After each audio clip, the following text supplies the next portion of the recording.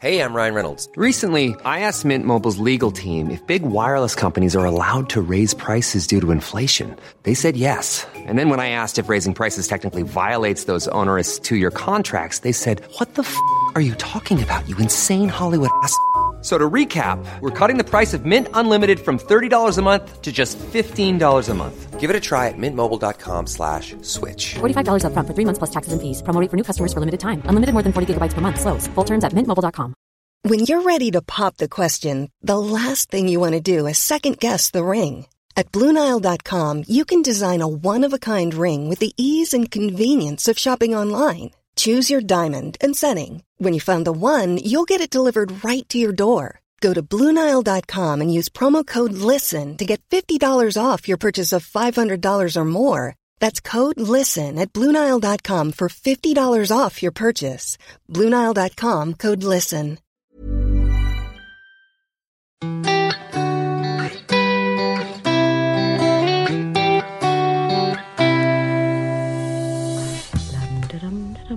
Right. Are we ready?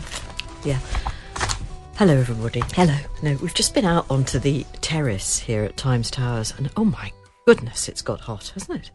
It was beautiful. It was one of those moments. It's a little bit like getting off an aeroplane. No, it was like entering the blanket of foreign lands. Yeah, going when out you there. just get that woof. Yeah. And everyone always writes about it in books, don't they? It's like entering an oven.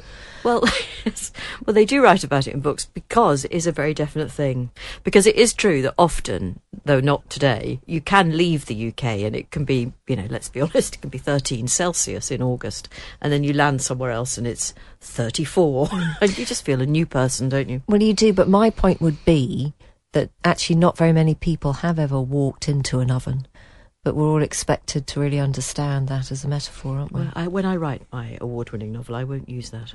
No, because if I do, you'll know that I'll come down on you like a ton of bricks. Absolutely. There's another one, like a ton of bricks. How many of us know what it's like to have a ton of bricks fall on your head? That's very true. So stop saying it. Okay, it's been the end of quite a long week, everybody, but we're still okay. Perhaps it's just as well the temperature's only gone up today. If we were working Fridays, we wouldn't be, but we're still okay on a Thursday evening.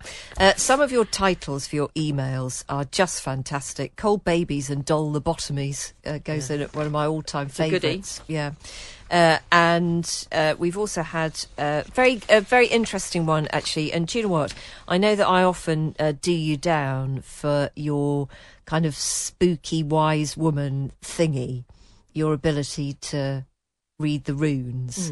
But when we were talking about an email from Charlie who was trying to get me to listen to the Archers on account of the coercive control thing with Rob, and you said, are you sure that that's not an email that then details their own experience? Yeah. And it did turn out to be detailing experiences. So I doff my cap to you, and also I'm slightly scared now. Well, no, I do have a gift. I mean, I know that because you do mock, and I'll hand it to you. You're right to mock my fortune telling. Always on sport and completely wrong. I mean, just for goodness, I just never want anybody to place a bet on your predictions.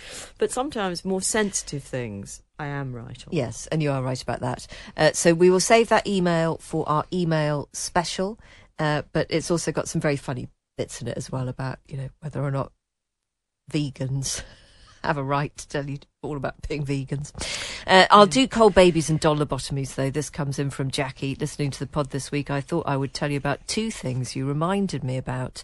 My son was born in late September, and I was always a bit crap at ensuring I had all of the appropriate equipment with me. When he was about 3 months old, I set off into town with him to collect the Christmas turkey. My intention was just to pop in and out quickly. However, I failed to think through the fact that there may be a queue. The queue outside the butcher's was about 30 minutes, and I had no coat, hat or even blanket in the pram to protect my baby from the cold. What a shocking mother you are. I ended up using the newspaper I'd bought as a makeshift blanket. It was also the time when Infocol was out of stock nationwide, and I remember wheeling him around Tesco's in my pyjamas, crying and begging the pharmacist for something that would help this incessant colic. My son is approaching 24 years old now, has just finished university, is 6'3", so I think I got away with it on both I'm counts. here to say that had you been a bit more careful, he might be 6'5".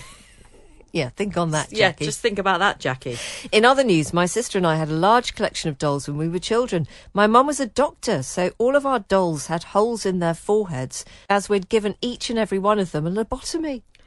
Oh, my God. I mean, that's quite advanced, isn't it? I mean, a minor appendix operation, I could understand. Isn't but that extraordinary? A full lobotomy. How sinister. Jackie wants to say thank you for the book recommendations. The Lincoln Highway and The Girl with the Louding Voice. Yes. Both amazing and currently reading at the table. And I'd forgotten those, actually. So The Girl with the Louding Voice is by Abby Dare. I think it was one of my favourite books of last year. And The Lincoln Highway is by Amor Tolles, whatever. One of, he wrote A Gentleman in Moscow as That's well, right, didn't he? which I haven't read. I often go into a bookshop and pick that up and think, no, I'll leave it until I can fully focus on it. Because I read The Lincoln Highway on my holiday last summer, and it's a proper road trip. It's a literal road trip of a book, and it's somehow appropriate for holiday. But it's just a great yarn, that. And we love a good yarn. Oh, we do. Oh, yes, we like a good yak, and we like a good yarn. Episode 143 is the title of Gillian's email. I'm listening as I work as a gardener, so apologies for short with very likely bad grammar and spelling, as I need to be quick. That's not just me being inept, that's a literal reading out of Jill's very swiftly Enough, composed get on with email. it. Yes, exactly. To the email you received from the lady who'd just been in Japan, was finding her return to the UK noisy. Can I just say I agree? I just got back from cycling the west coast of France, and how lovely and quietly spoken the French are. Or at least they just speak at a normal level. You realise how loud we Brits are. In fact, we encountered some British people on one of the campsites, and yes, you could hear their conversation so clearly around the whole campsite. Is this a new thing, or have we always been so loud? Asks Jill. So I'm just going to imagine what that British conversation... I mean, to be fair, Jill is also British, but there she is on the campsite, and I can hear a woman's voice shouting, "Nigel! Have you got the briquettes?" It'll be something like that, won't it? It will. Yeah. And then there'll be a couple of squawking kids in the mix as well. Possibly a noisy dog. But I don't actually think that British people are that noisy abroad. Oh, no, I disagree. Oh, do you? Okay, Yep, right. I disagree. Right, well. So I think if you're abroad in a restaurant, especially in France, and there's I'm going to say English specifically, family. Yes, you've been very careful to say Yep, that. Yes. I think you definitely know it. Well, I think sometimes it's just I'm going to be really honest about this. I think it's a real arrogance of the English person travelling abroad. do you think that still happens? Yes, I do. Yeah, it's Just, unbelievable, isn't it? my language is the language everybody speaks. There's something about me, that means I can travel. I feel free in this place, even though it's not my place. I think that goes down an awful lot. And actually, Satnam Sanghera makes that point in his books, that is only the British, and obviously he's enlarged it from just English, who have a thing of being an expat. No other country has expats as a kind of community they're thing. actually immigrants, aren't they? Yeah. But, we have a sense that we can go. Oh, We're I see. It's all right expats for abroad. us. It's all right for us. We We're set not up a immigrants. community everywhere. We're expats. Yeah. Yes. Yeah. Yes, that's a very, very good point. So I think sometimes we're not particularly nice abroad. Do you think we're liked? No, not at all. I really don't. I really don't, Jane. I was going to do one about the male pill. So there was a really interesting story around today, wasn't there, as well, which kind of combines quite a few things that we always talk about on the podcast. Falling birth rates. Yes.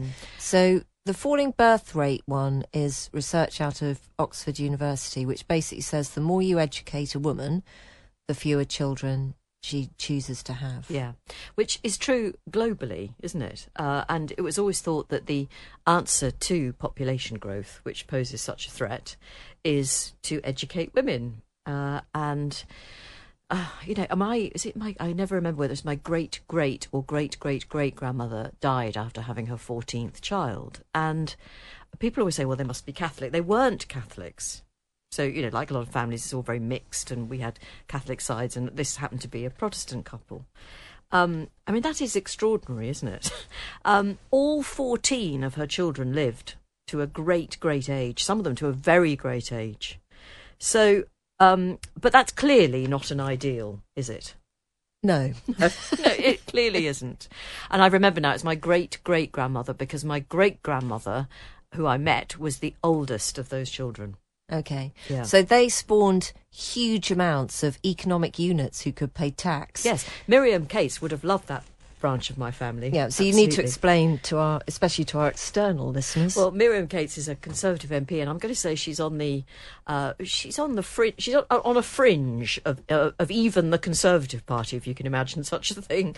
And she basically was just bewailing the lack of future taxpayers. But this is a difficult thing because let's be honest about bringing up a child. You do discover to your amazement that it turns out to be quite a commitment, and it's not something that's over in the pregnancy. Honestly, is neither here nor there. The first couple of years, yeah, they're tough, but crikey, try teenagers, and then try people in their 20s who wake you up in the middle of the night because they want you to do the fake tan on their backs. I mean, it's non-stop, darling. It's non-stop. Well, it does stop because I did have a couple of hours sleep before I was woken up to do the fake tan. But yeah, it's a fairly major commitment, which if you gave yourself time to consider, you may not be prepared to take up. But I mean, we were talking earlier, weren't we? And I said that I had always wanted children, and I never quite knew why. Because I wasn't sort of a particularly, and this is a difficult thing to say, but a girly girl. But I did really, really want to have children.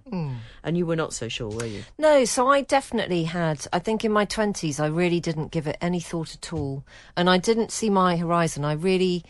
I've never been a very kind of that's exactly what I'm going to be, that's what I'm going to aim for. I don't have that kind of mind anyway, so maybe that's got more to do with it than any kind of choice about fertility. But I just didn't always think that I would have children. And I did have children quite late, and I had children because I met someone who I wanted to have children with, actually. But that's almost by the by. What I just find incredibly difficult is this notion that the state, especially in a first world country, thinks it has anything to contribute to conversations with women about their fertility. And I'm not being derogatory about countries in the developing world. I'm saying something about a prejudice I think we have about countries in the developing world. And they've got an awful lot of issues about women in education, which they will be looking to us and thinking, what's going on there? Do we want to head in that direction? So that's a kind of separate geopolitical argument.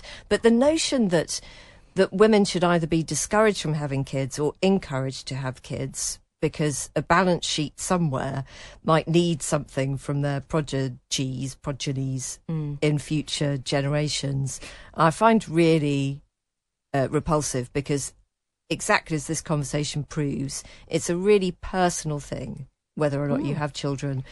You may think different things at different times in your life. You may think different things when you're with different people in your life.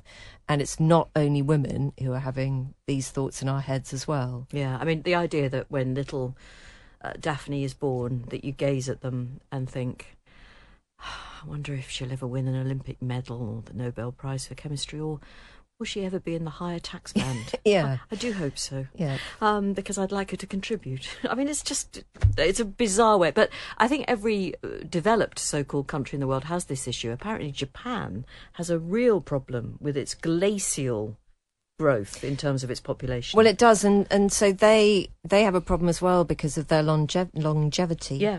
So, and also, weirdly, and I wish we could do this on Urgent Question on our Times radio show, no immigration. Yes, that's very true. And I don't understand really why that. Well, anyway, that's a geographical thing. No, but they could accept refugees. Well, they could, but I think historically it's been a very isolated. Well, we need to find out more, don't we? We must have listeners in Japan. Yeah, I'm sure we do. And I could be very ignorant, so I apologise if I've said something really hideous. But also, don't you find it a bit insulting to even think that there's a downside to educating women? Well, I mean, obviously, it's just not great, is it?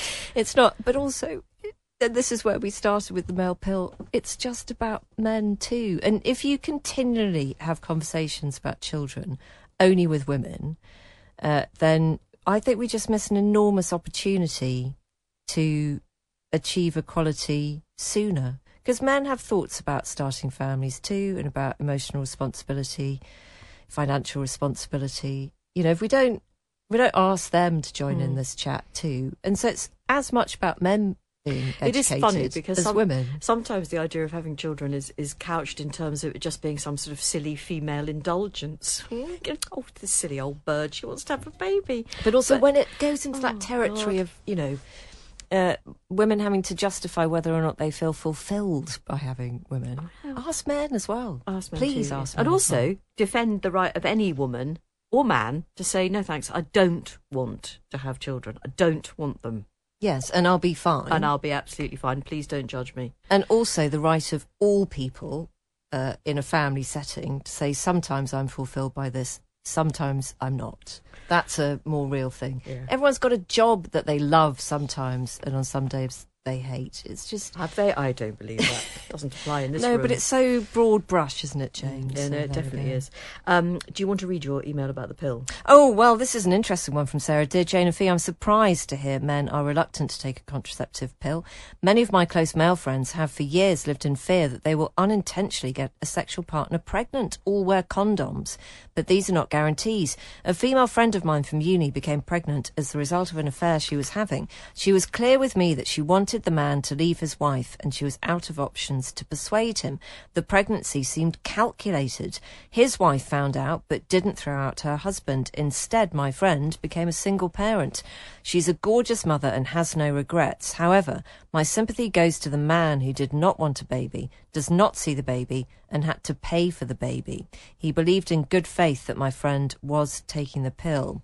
If the pill means women feel secure they won't become landed with a baby, then surely men should be afforded the same opportunity. I myself am 37 in a loving and child-free relationship. When I discuss it with colleagues or in general chat, women wink at me and say, well, maybe you'll have an accident. Oh, Sarah. Oh, God. That's just got everything in it, that one. So Yes. thank you very much indeed for that. And this is from Anonymous. I wanted to put across my view of the use of the pill. I've been on it for most of my adult life, nearly 25 years. Fortunately, I never had any side effects, except on one brand, and I just changed it. For me, the fact that it's a contraceptive is just a bonus to the fact that I can run my packets together and never have a period. The break in pill packets to bleed was created just to reassure women that they were still having a so-called proper period every month. I relish the fact that I never have to have the headache, the bloating, or the cramps.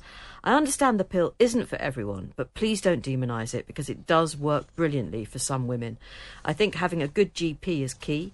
After wanting to reduce the hormones I was taking, I spent a year on the Mirena coil, which is often touted as the holy grail of contraception, especially if you've had your children, but for me it was a nightmare. I lost a quarter of my hair, my skin looked like a volcanic eruption, and I put on loads of weight. So after a year, I asked to go back on the pill, and it's clearly the best thing for me and my body. It's also worth mentioning that my husband would take a pill if it existed for him, and he's offered to have a vasectomy. However, both these options would mean periods for me, so it's a hard no. I thank you very much for that email. I think that's another perspective, and we did say that there's plenty, perhaps, fodder for this conversation in the Davina McCall documentary, which is on tonight, Thursday, but I'm sure you can watch it on All 4 after that. Yeah. Can we say a very big hello to Susie? Thank you for your email. You point out that you remember the Bionic Man or Action Man with part of his arm that you could open up to see the bionics.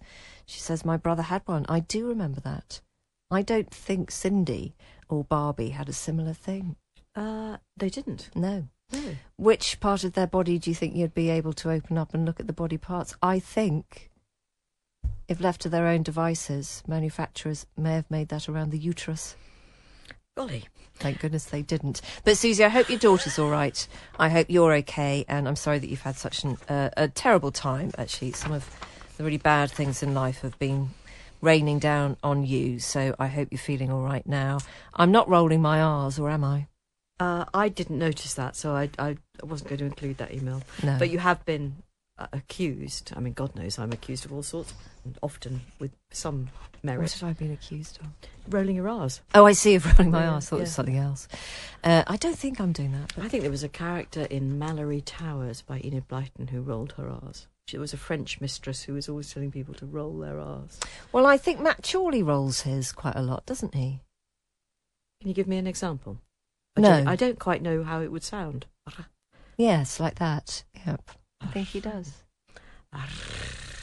Maybe I'm just imagining that. I think perhaps it forms a part of one of your nocturnal fantasies.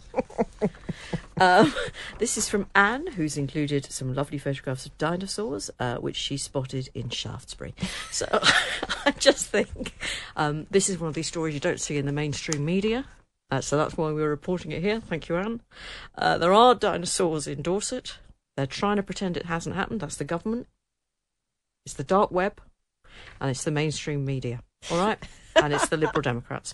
No, don't bring the Liberal Democrats in. They are quashing the truth because Anne has sent us photographic evidence. Oh my gosh, are they going to disappear into the garage with the alien vehicles that Mike Pence has got over in America? It's not Mike Pence.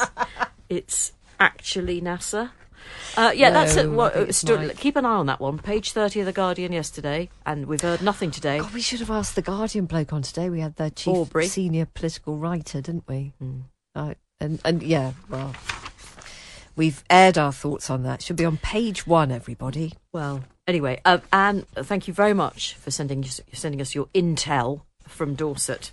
And also, if you do see dinosaurs out in the wild and you know in your heart of hearts that the MSN is not reporting it, then send it to us and we'll do it on off air. Anne also says she loves Ellie Griffiths and she's read the Dr. Ruth Galloway series in order. Well, I'm going to read more of them, but I don't think I've got them in order now, so they're going to be all jiggled up. But are they a genre that you can read out of order? They are, but there's lots of back references. Yes, okay. But I do recommend if you're looking for kind of, I suppose it's not really cosy crime, but you actually get quite close to the characters. I'm really interested. There's a grumpy policeman. There's a slightly unorthodox archaeologist lady. They have an on-off relationship. It's super. Okay. Yeah, really good. And lots of deserted farmhouses and stuff like that. Oh, I don't like that. No, but I mean... not when anyone goes up a track by themselves, a bouncing track by themselves. Human remains. Oh, no. Yeah, but they're old. No, we used to have a rallying cry on the family sofa, call for backup, which was used many, many, many times. Because you just wouldn't, would you? Anywhere in Scandinavia... Don't go out on your own. After dark, no. As a lone woman, just call for backup. Right, would you like to introduce Judy Murray? Oh, are we not doing the book club? Oh, do the book club. Would you like to introduce the book club? We're doing a book club, so that bit was slick. And we've done a video, some content on our Insta. Jane and Fee on the Insta. Yeah, now we're edging towards Holly Willoughby. We're on her tail. So we've got 3,000 followers now. She's still on 8.2 million. But she is absolutely querulous in her high-heeled shoes because she knows we is coming for her. So our book club is... It's called... What do you mean? It's called the book club. Yeah, no, I know, but what is in the book club? Oh, I see, a book. Yes. And the idea is that... people know what a book club is. Honestly, love, they really do. We're all going to read the same... Do you think I need to explain No. it? No, okay. So the book we've chosen... Well, actually, we haven't. You have. Well, it's because one of our listeners chose it, and then a lot of people piled in and said, yeah, that's really good. So it is the one that we didn't understand when it was in its original French, but the translation is Fresh Water for Flowers. It's by Valérie Perrin. We're going to read it. It's not something that I would ordinarily have picked up, and I'll tell you for why, Jane. I'm just going to be very honest. Go on. There's quite a lot about it. When people say a beautifully, intensely atmospheric, bittersweet dream of a book, romantic, light, but not meaningless, colourful and highly enjoyable.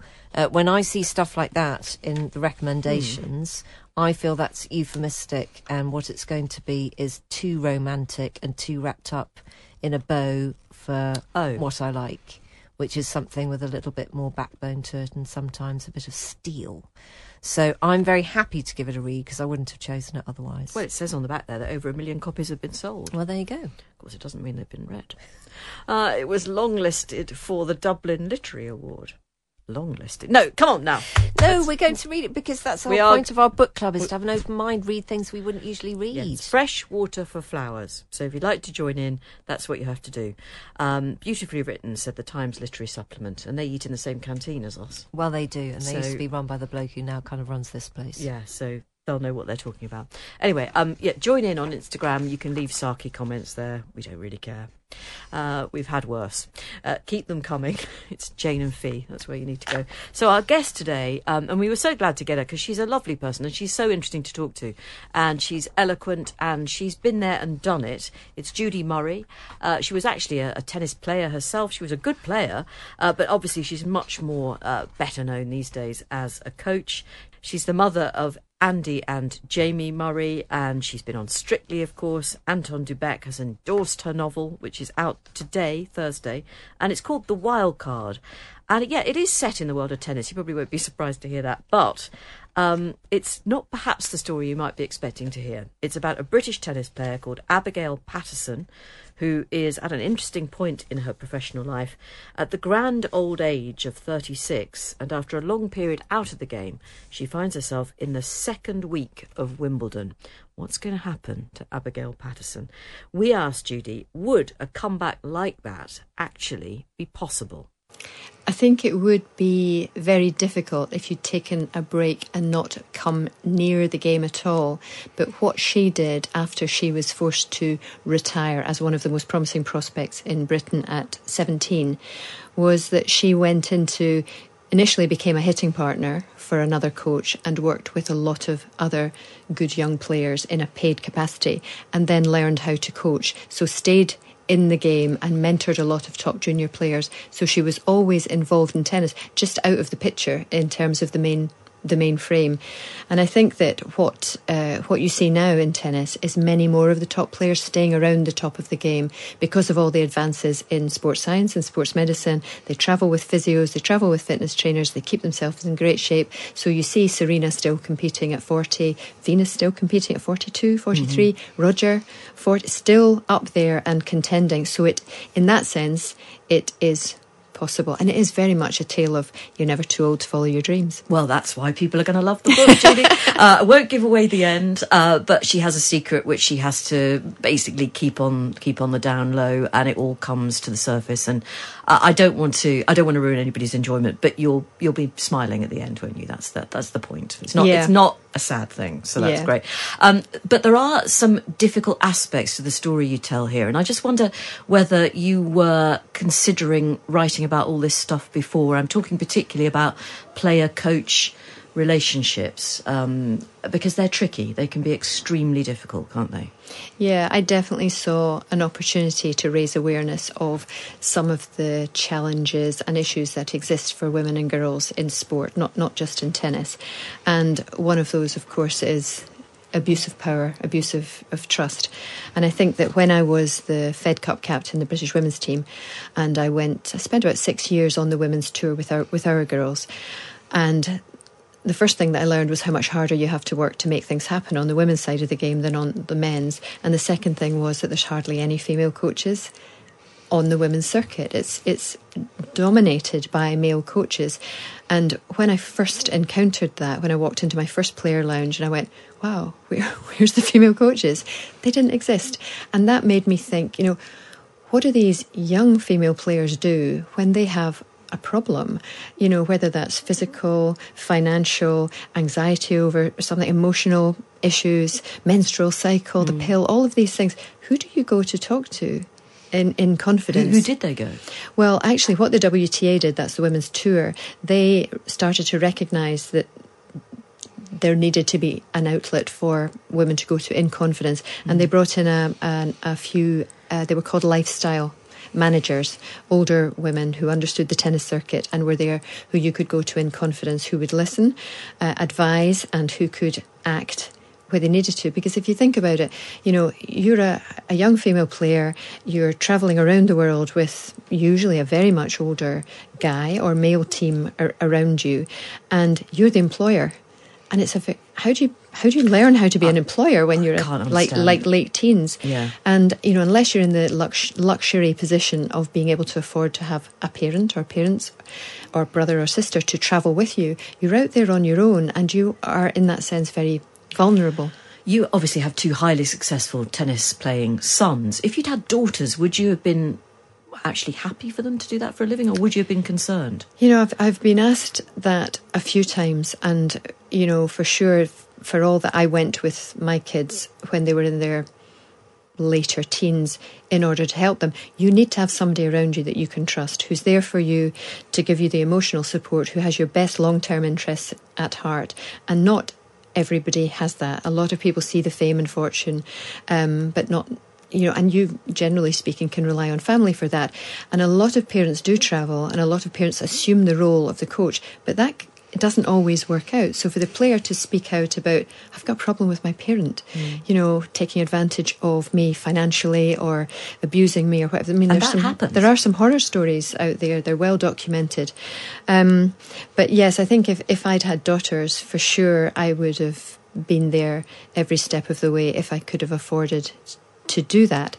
And I think if I hadn't, I may have advised them to in a different direction. Right, okay, well that's telling in itself, I guess. Fee and I were talking the other day, actually, after we saw the pictures of Emma Raducanu sitting up in bed, looking happier than I've ever seen her after surgery.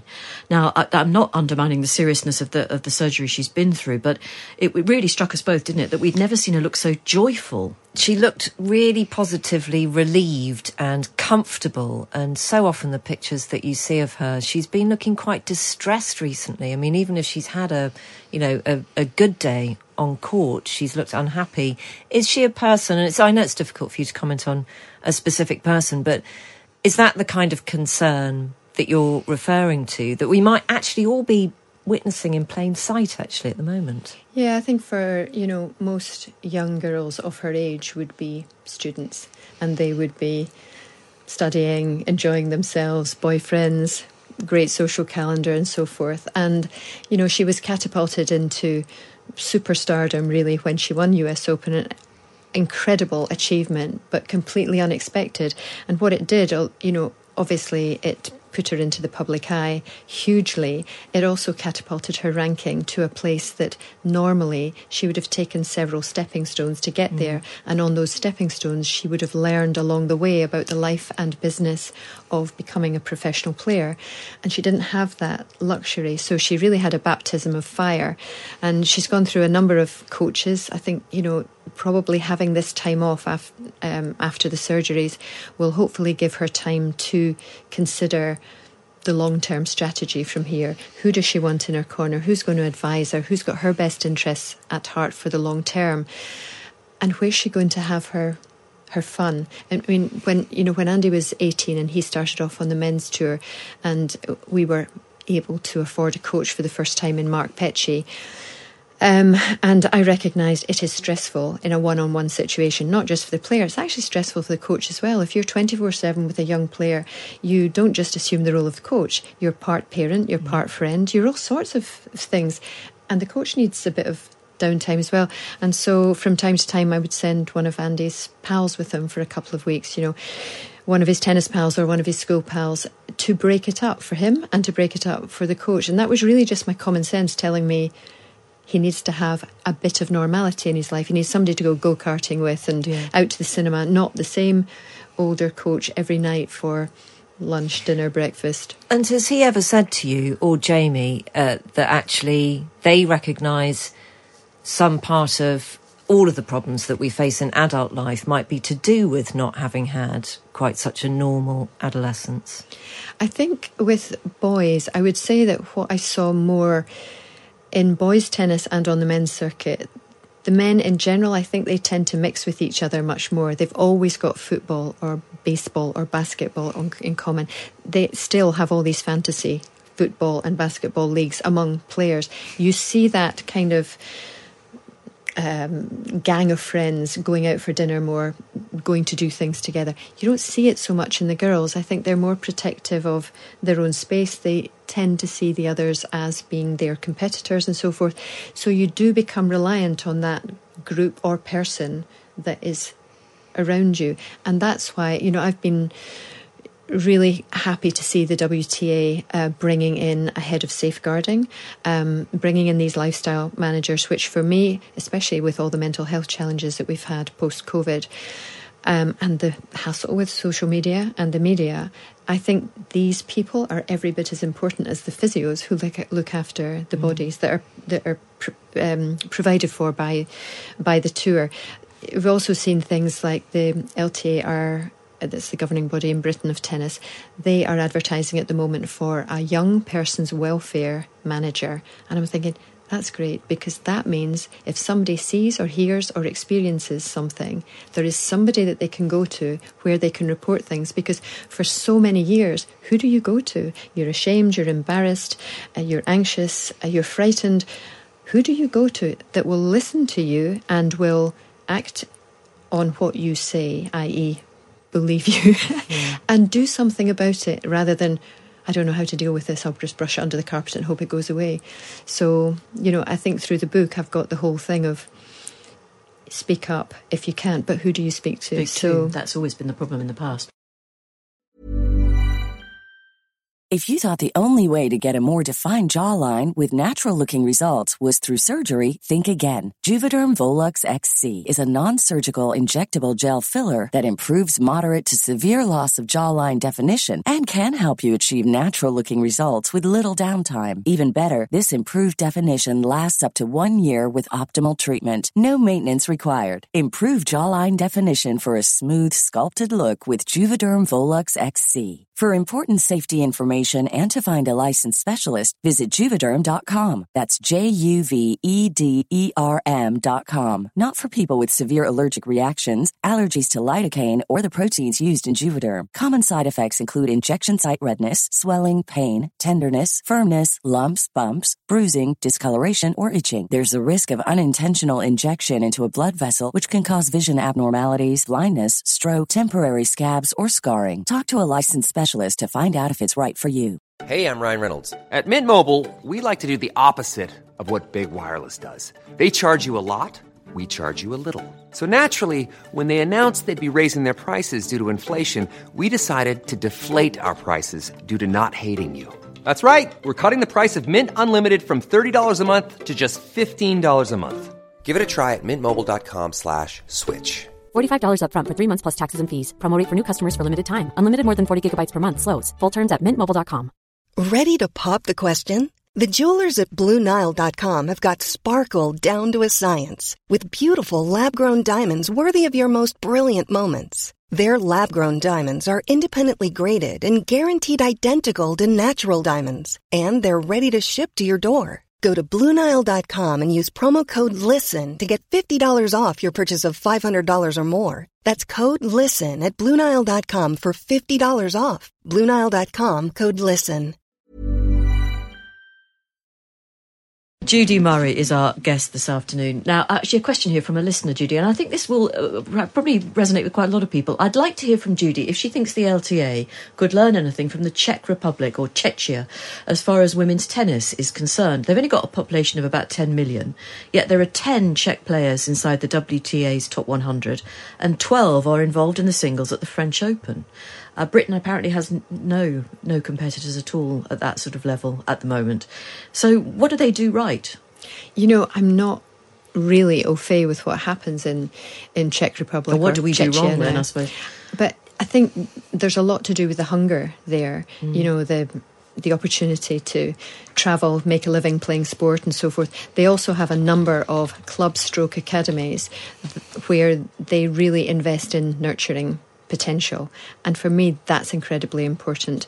I think we could do a much better job of investing in environments with coaches who have track records of providing great foundations for young players, but not in a hothouse entitled specialist taking them away from home at the age of 6. Yeah, that kind of thing. I think the countries that do continually produce numbers of players tend to have really a culture of tennis within the country, and usually they have better weather as well, so you can play outdoor all year round. Yeah, I mean, class is always linked to tennis. In England, I think probably Scotland it is slightly different, but in England it's just a plain fact that it's still middle class, if not upper middle class as a sport. And you mentioned hunger. Perhaps there just isn't sufficient hunger at the moment, and I don't mean it in the the strict sense of needing food. I mean in the ambition, the desire to get somewhere and do something. Maybe the wrong sort of English people are playing tennis. Yeah, I think during the French Open, Dan Evans, who's one of the top British men players, he came out and said he felt that there wasn't enough opportunity for those from working classes to come through, and that they have the hunger and the desire to work hard because they're not privileged and entitled. And I think he has something there. But as someone who's worked a lot in places where there is rural deprivation or social deprivation, I know that when you go into those places, it's very difficult to find tennis courts. We've lost them over the years. State schools don't have them, public parks. For the most part, they don't have them anymore. And it's not just about the facility. You need activity as well. So, yeah, I think there's a lot of work to do to really spread the game into those areas. And to make it stick, you need people, which comes about investing in a workforce to deliver to fund the Pied Pipers that always were the volunteers within the community. Yeah. Quick question about Saudi, because Andy has been quoted as saying he won't play in Saudi or in a Saudi-sponsored tournament, because there is the very real concern, I think, that the Saudi state might come for tennis in the way that it's come for golf. Does that worry you?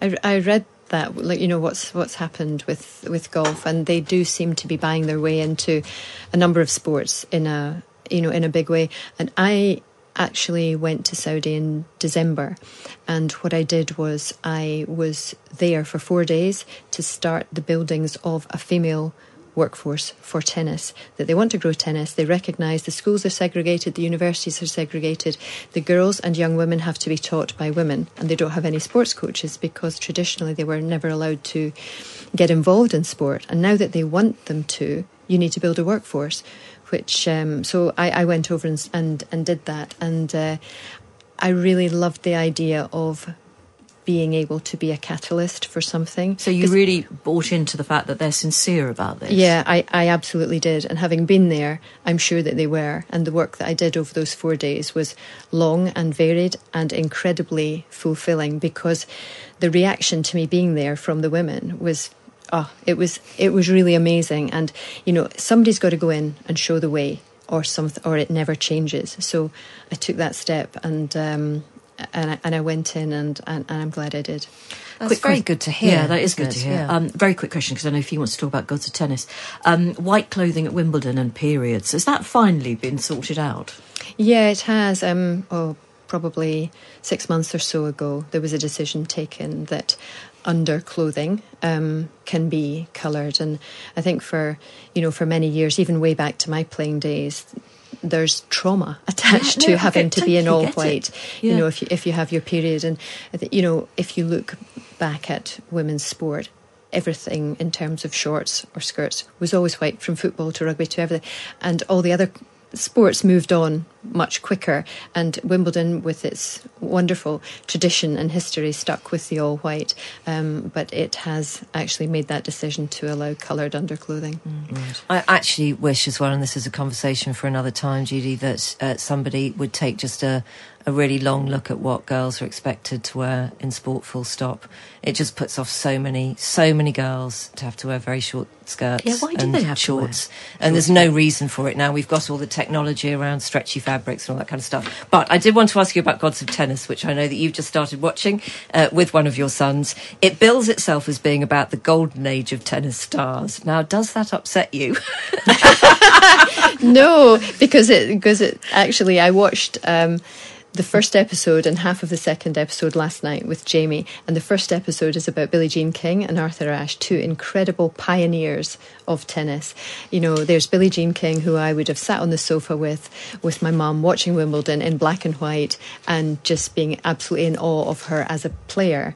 And you know, now she's getting close to 80 now, and she was the first female athlete activist, and she's still going strong. So when it takes you back and you see the era that she came from, the wooden rackets, the slowness of the game, I mean, that was how I learned to play with the wooden racket. So I was absolutely loving it, and it just reminded me of everything that she went through to try and gain equality for the women. And she's the reason why tennis is so far ahead of all the other sports in terms of visibility for women, media coverage, endorsement opportunities, equal prize money at the major events. And Arthur Ashe, who was such a great activist for people of colour, what he put himself through to be, you know, when he was young playing, and it was showing you all the men's entrance, women's entrance, coloured entrance, and for Jamie, it was like, oh, wow.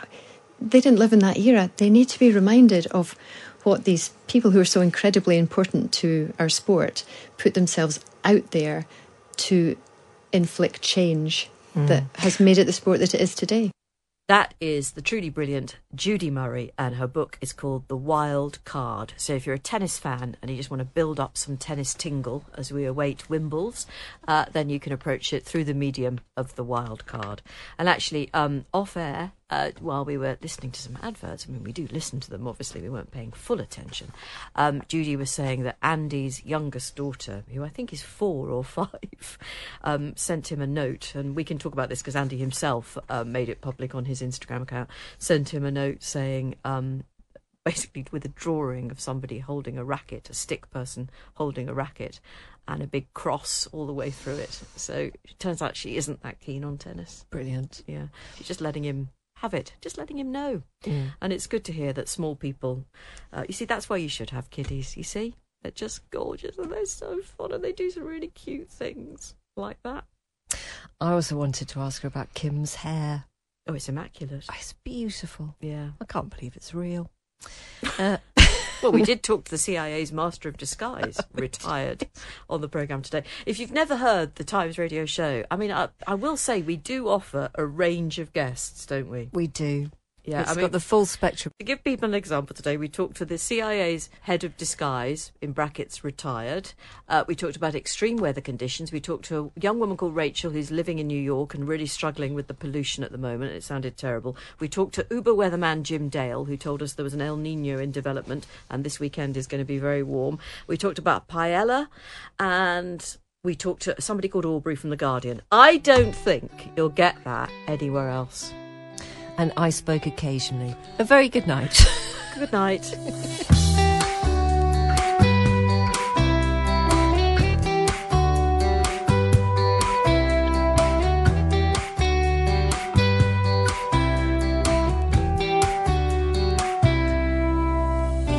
You did it. Elite listener status for you for getting through another half hour or so of our whimsical ramblings, otherwise known as the hugely successful podcast Off Air with Jane Garvey and Fee Glover. We missed the modesty class. Our Times Radio producer is Rosie Cutler, the podcast executive producer. It's a man, it's Henry Tribe. Yeah, he's an executive. Now, if you want even more, and let's face it, who wouldn't, then stick Times Radio on at 3 o'clock Monday until Thursday every week, and you can hear our take on the big news stories of the day, as well as a genuinely interesting mix of brilliant and entertaining guests on all sorts of subjects. Thank you for bearing with us, and we hope you can join us again on Off Air very soon.